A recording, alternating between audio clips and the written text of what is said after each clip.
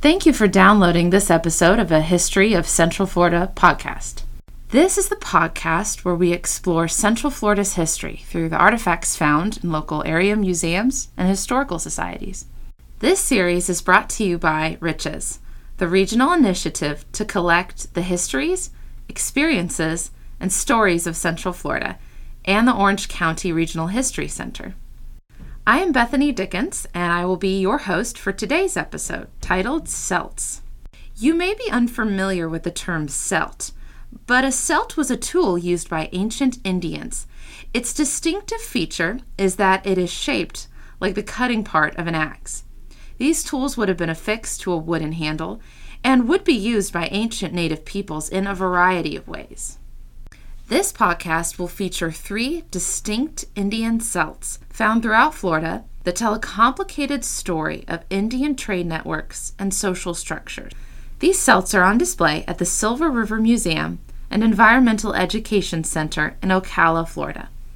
Dr. Jon Endonino from Eastern Kentucky University told us about what Celts were used for and how they might have been made. Celts are a kind of tool often used in woodworking. You might think of them kind of as an axe. They can do heavy cutting or they can do lighter cutting, generally of wood. The manufacturing of a celt depends largely on what it's made from. A shell celt would just have to be, a segment would be extracted from the larger shell, usually of a conch that it came from, and then it would be ground on some kind of hard abrasive stone until the proper shape and cutting edge were achieved.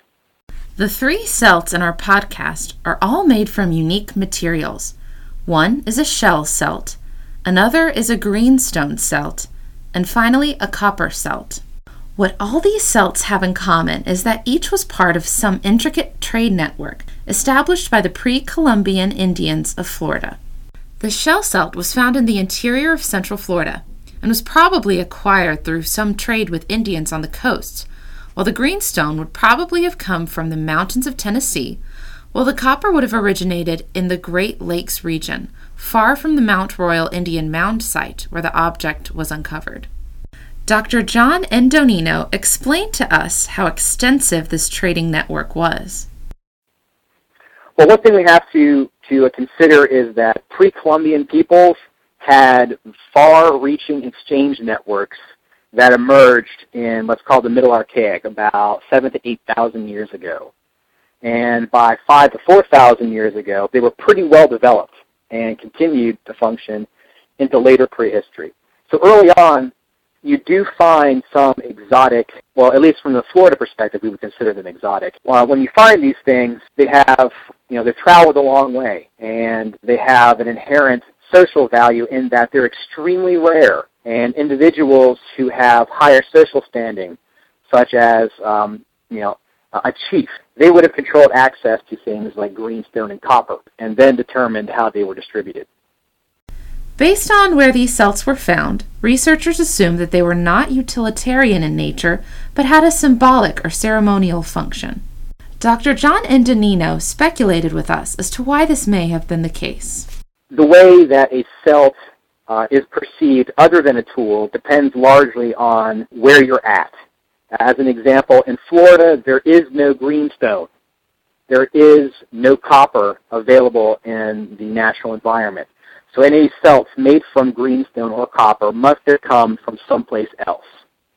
And being that they are relatively rare, they would have served either a social or perhaps ideological purpose, and that they were used in areas other than day-to-day activities like cutting down trees or making canoes, is the fact that you find copper celts and greenstone celts in burial mounds in later pre-Columbian context indicates that they weren't necessarily used as tools, but they were social and status items. The copper celt is the most exotic of the 3, because it traveled the longest distance. You may have learned about the Silk Road that united East and West in the ancient world, but possibly there was a copper road that connected the North and South on the American continent during the same time.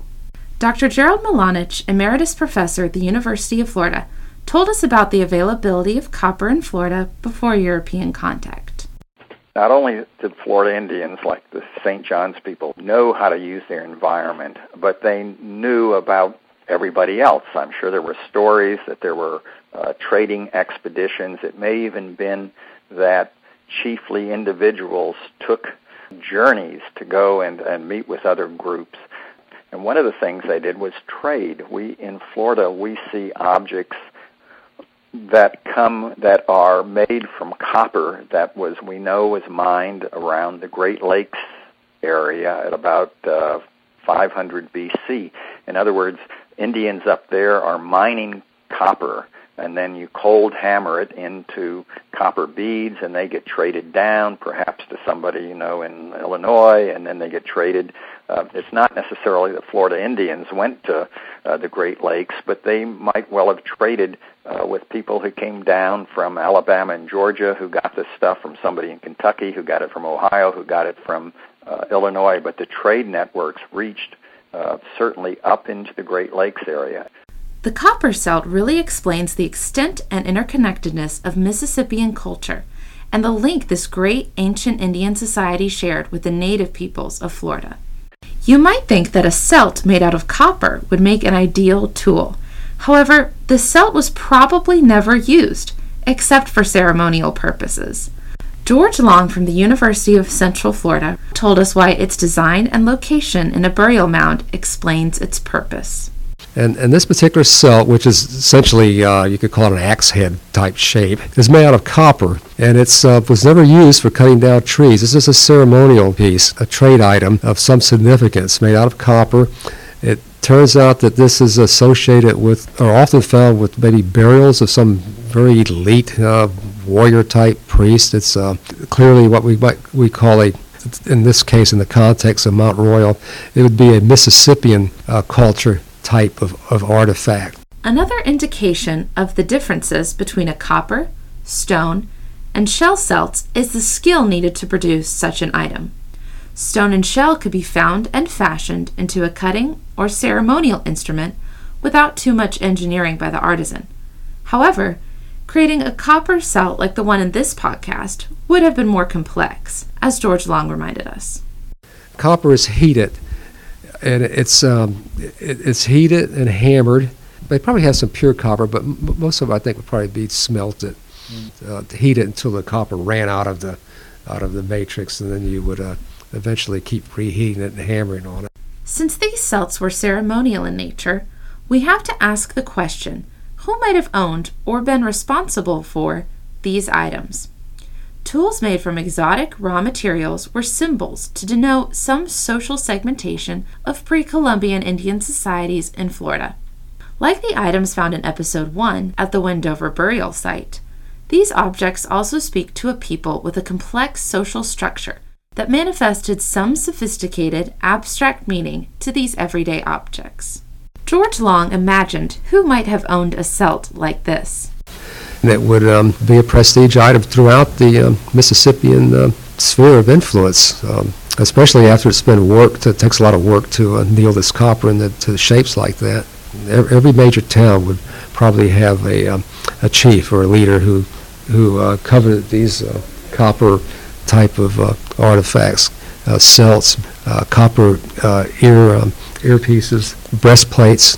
It's a rare material and highly valued, and only owned probably just by the very elite in the culture, people who wanted to stress their importance through these status symbols. When is a tool just a tool?